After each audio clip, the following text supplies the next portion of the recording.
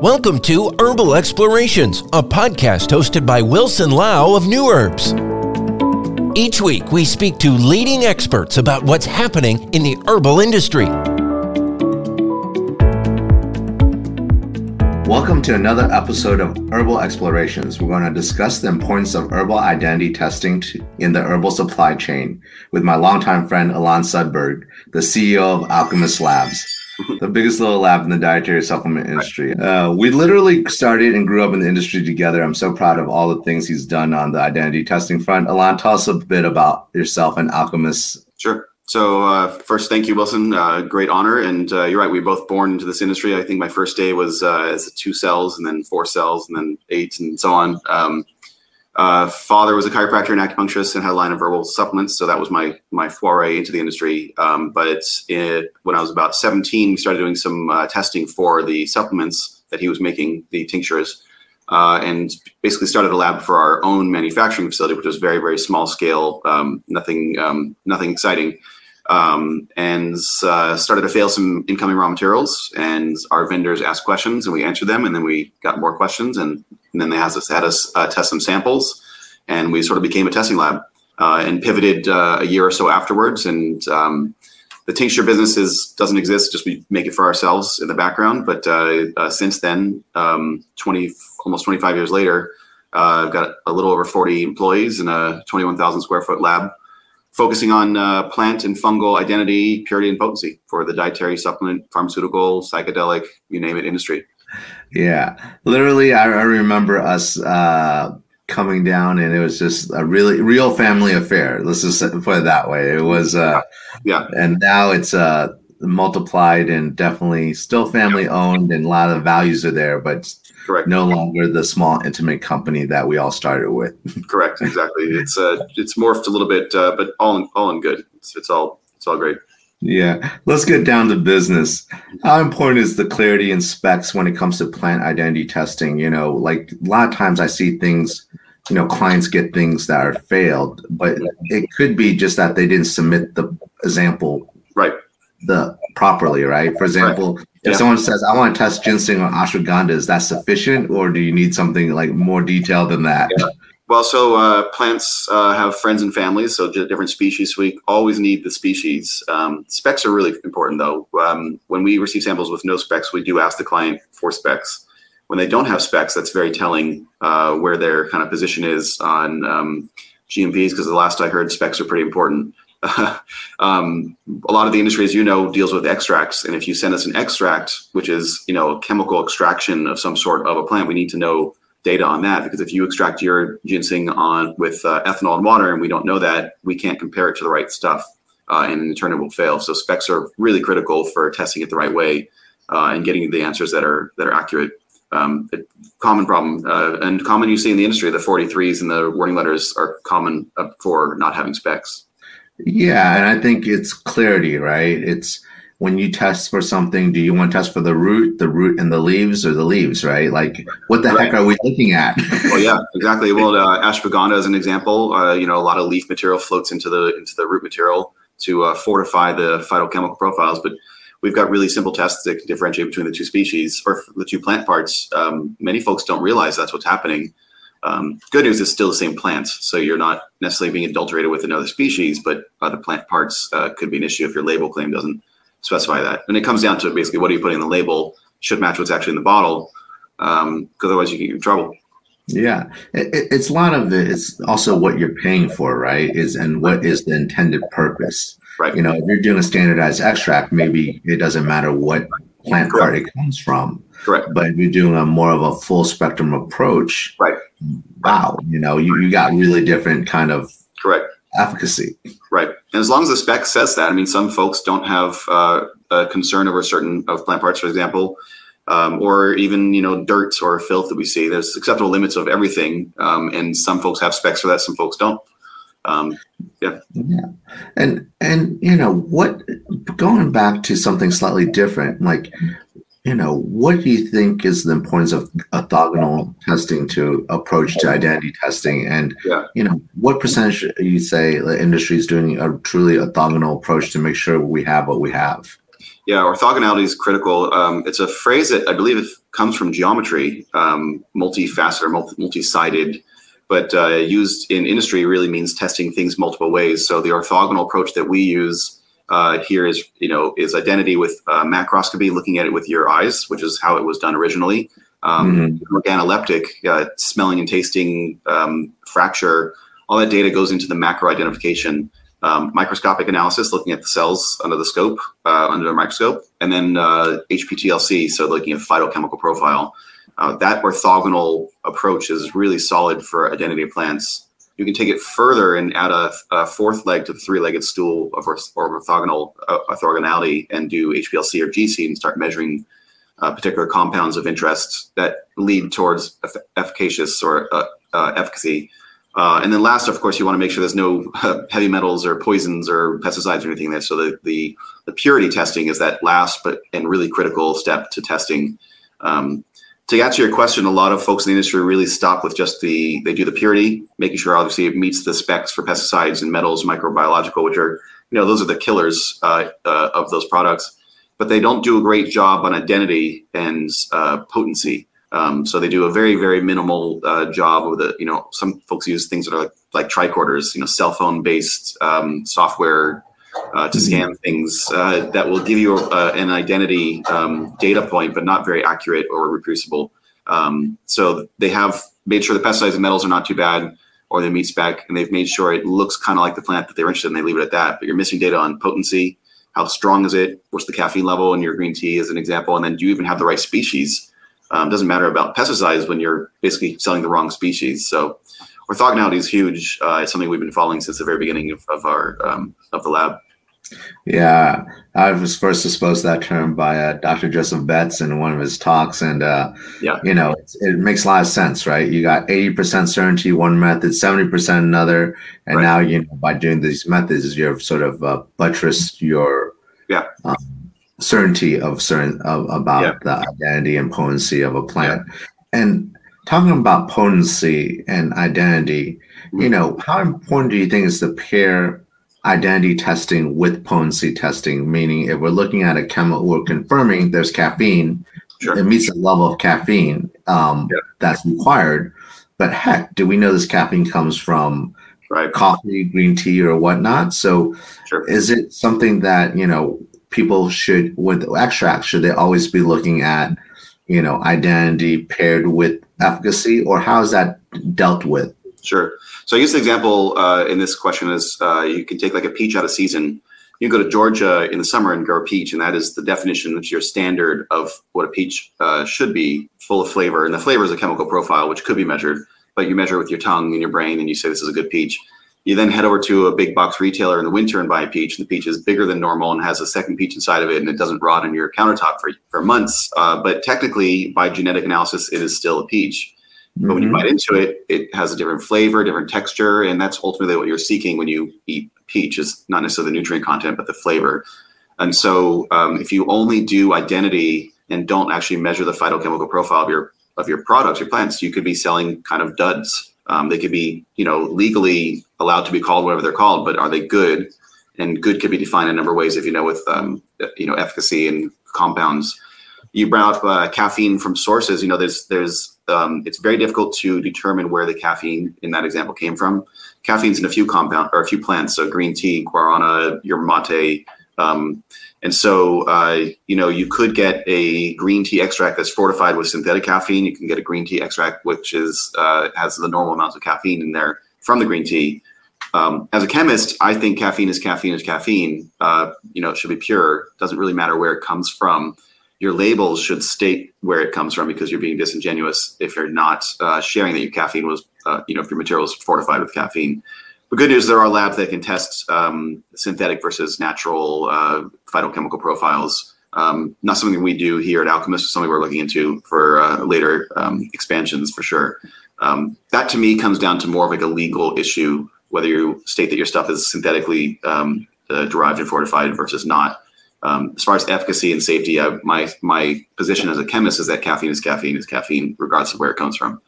I agree that it looks the same structurally and everything else. I think the key is the labeling, right? It's like, Because most people, right, in our industry, we're selling supplements and not beverages necessarily. Right. We don't state there's 10 milligrams of caffeine. We usually state the source of the caffeine. Right.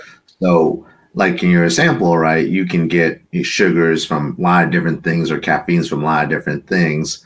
But, if you put that on the label now, you got an identity issue, right? Sure, you're delivering the caffeine, but from a different source. And it brings up different issues. So I think back to that, like you need to know the people who are providing you the ingredients and have traceability in the supply chain to know that the source is really, like you said, green tea or coffee or whatever it is, and making sure that, and testing is a way to verify the work you do before you receive the ingredient, buy the ingredient, right? It's not it doesn't stand by itself, right? It's part of the whole puzzle. Correct. Yeah. And, for your case with a company like New Herbs, I mean, your company stands on foundation of thousands of years of data.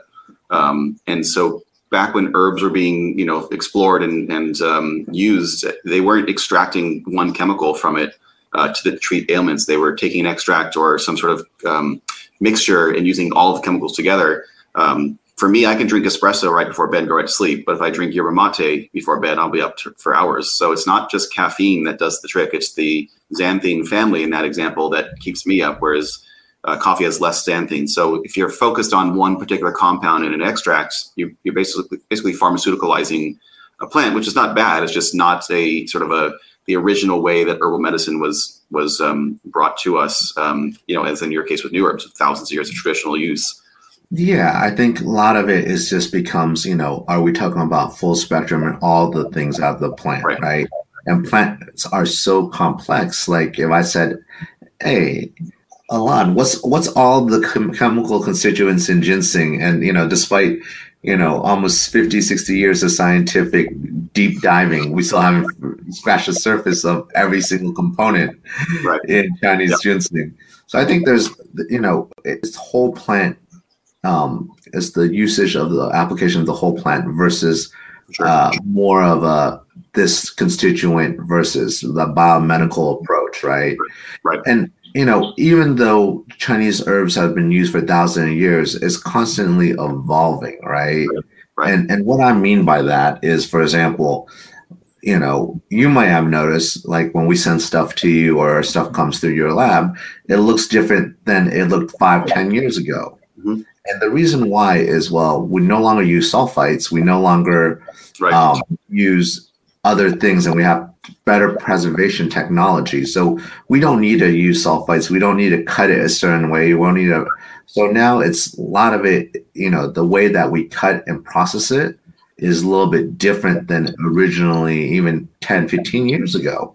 And, so if you don't change your specs and you said you want Angelica sinensis slices, and all of a sudden you're getting, whole root or chunks. Well, it is the right thing, absolutely correct, but it doesn't meet your spec. And that's why these specifications and quality systems and purchasing are living documents, and that you always have to keep working on. And there's no such thing as a perfect solution. And when you mentioned something that triggered me for relationships, like when you have these specs, you have these relationships with vendors, whether it's your vendor supplying you the herbs, knowing that what you need and what is right for your company, and also your testing lab, the relationships are really critical to have so that each of you can work together to produce that final product that works for the consumer. And you, as an example, back to New Herbs, you're collecting herbs from a series of farmers that have been working with you and your family business for a long, long time. They know exactly. But as you mentioned, the times are changing, and the sulfites or the preservatives or the preservation techniques are changing and adapting along with all the technology that we have to us. Yeah, and it's teamwork, right? It's really me working with my farmers, producers, and knowing that, okay, this is what we need to do to get the best quality material given today's technology, and then communicating that to my customers downstream, and them communicating to you as a testing lab, so that we're all on the same page.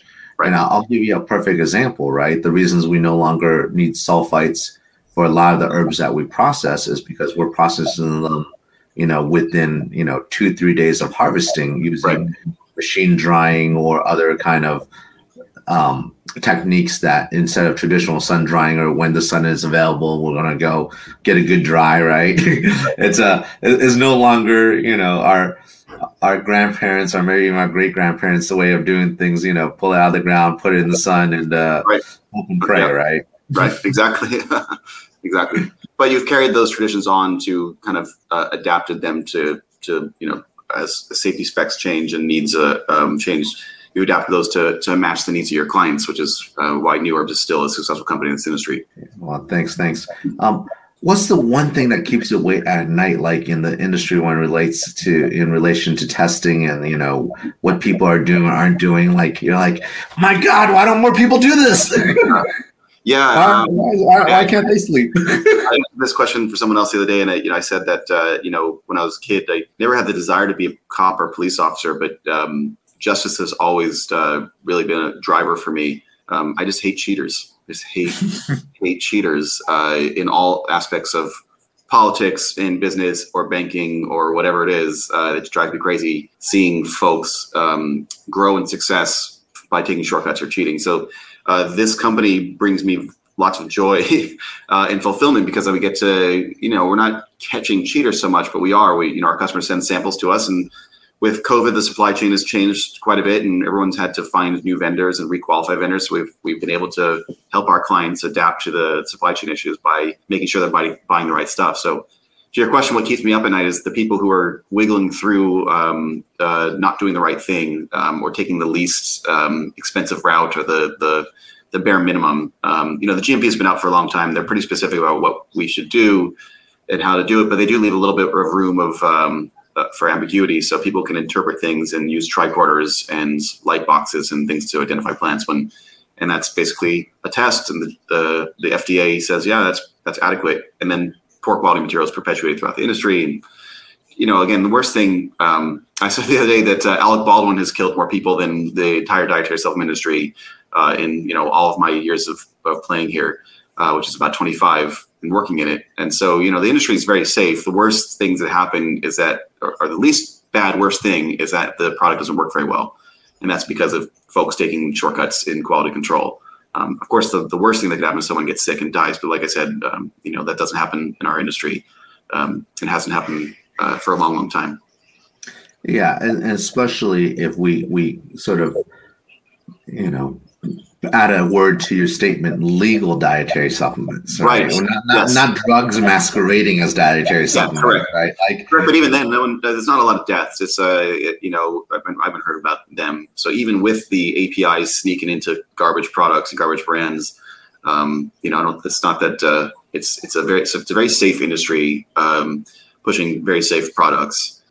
But still, folks are cheating, and it drives me crazy because brands like yourselves and our other best clients are spending the money to do the testing with the right methods and the right technology, and their competitors, or in some cases, are not. And so they can achieve a lower price point on the shelves. They can get their products out faster, and that's what keeps me up at night. That kind of cheating bothers me to where I want to just fight for my clients, make sure they have the right results as fast as possible. Yeah. I think, cheating is, willful cheating or is horrible, right? And I think the other thing what keeps me up at night, right, is now that, with FSMA, with the Food Safety Modernization Act, there's a lot more emphasis on microbials. And I feel like we're over-treating things. It's like, hey, what's your 5-log reduction plan, right? Like, well, this is a fruit with 99% of the time, unless you got bad harvesting techniques and it falls on the ground and you pick it off the ground. Right.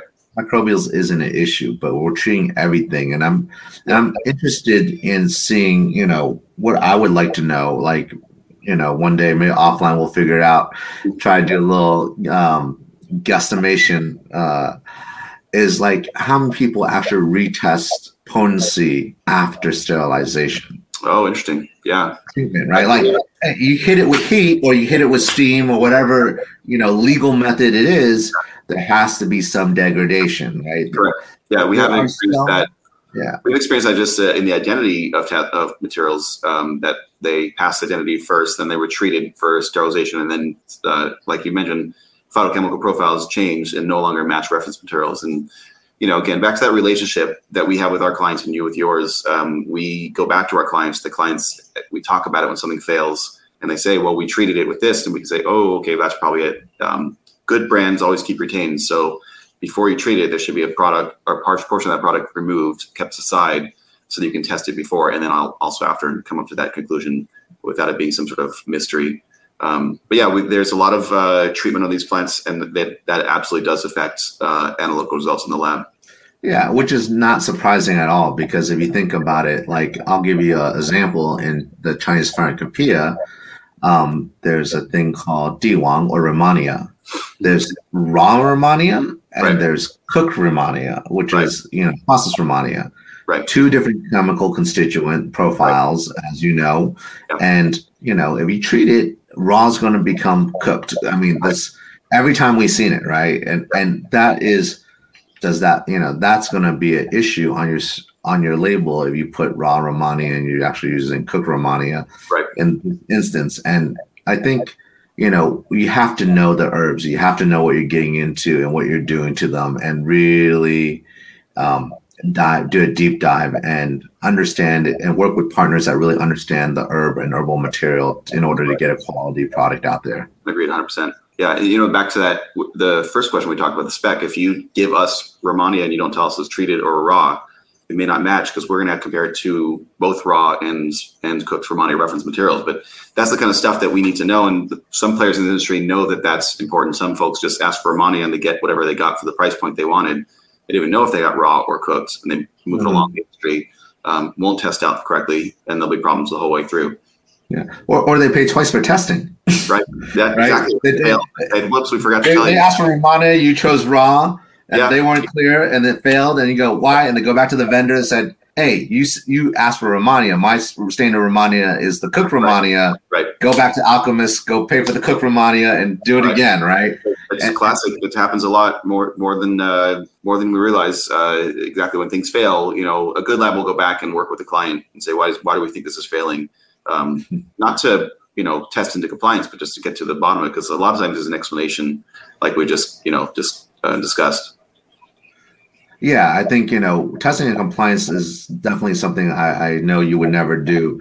No. I think, but there's a difference between working with your client and that if the client is receptive, now they're going to write on their spec raw Rehmannia or cooked Rehmannia, whatever the case, whatever they need. And when they submit the sample next time, they're going to write the right thing in as well. Right. So that's being on the same page. I think, alignment's really key.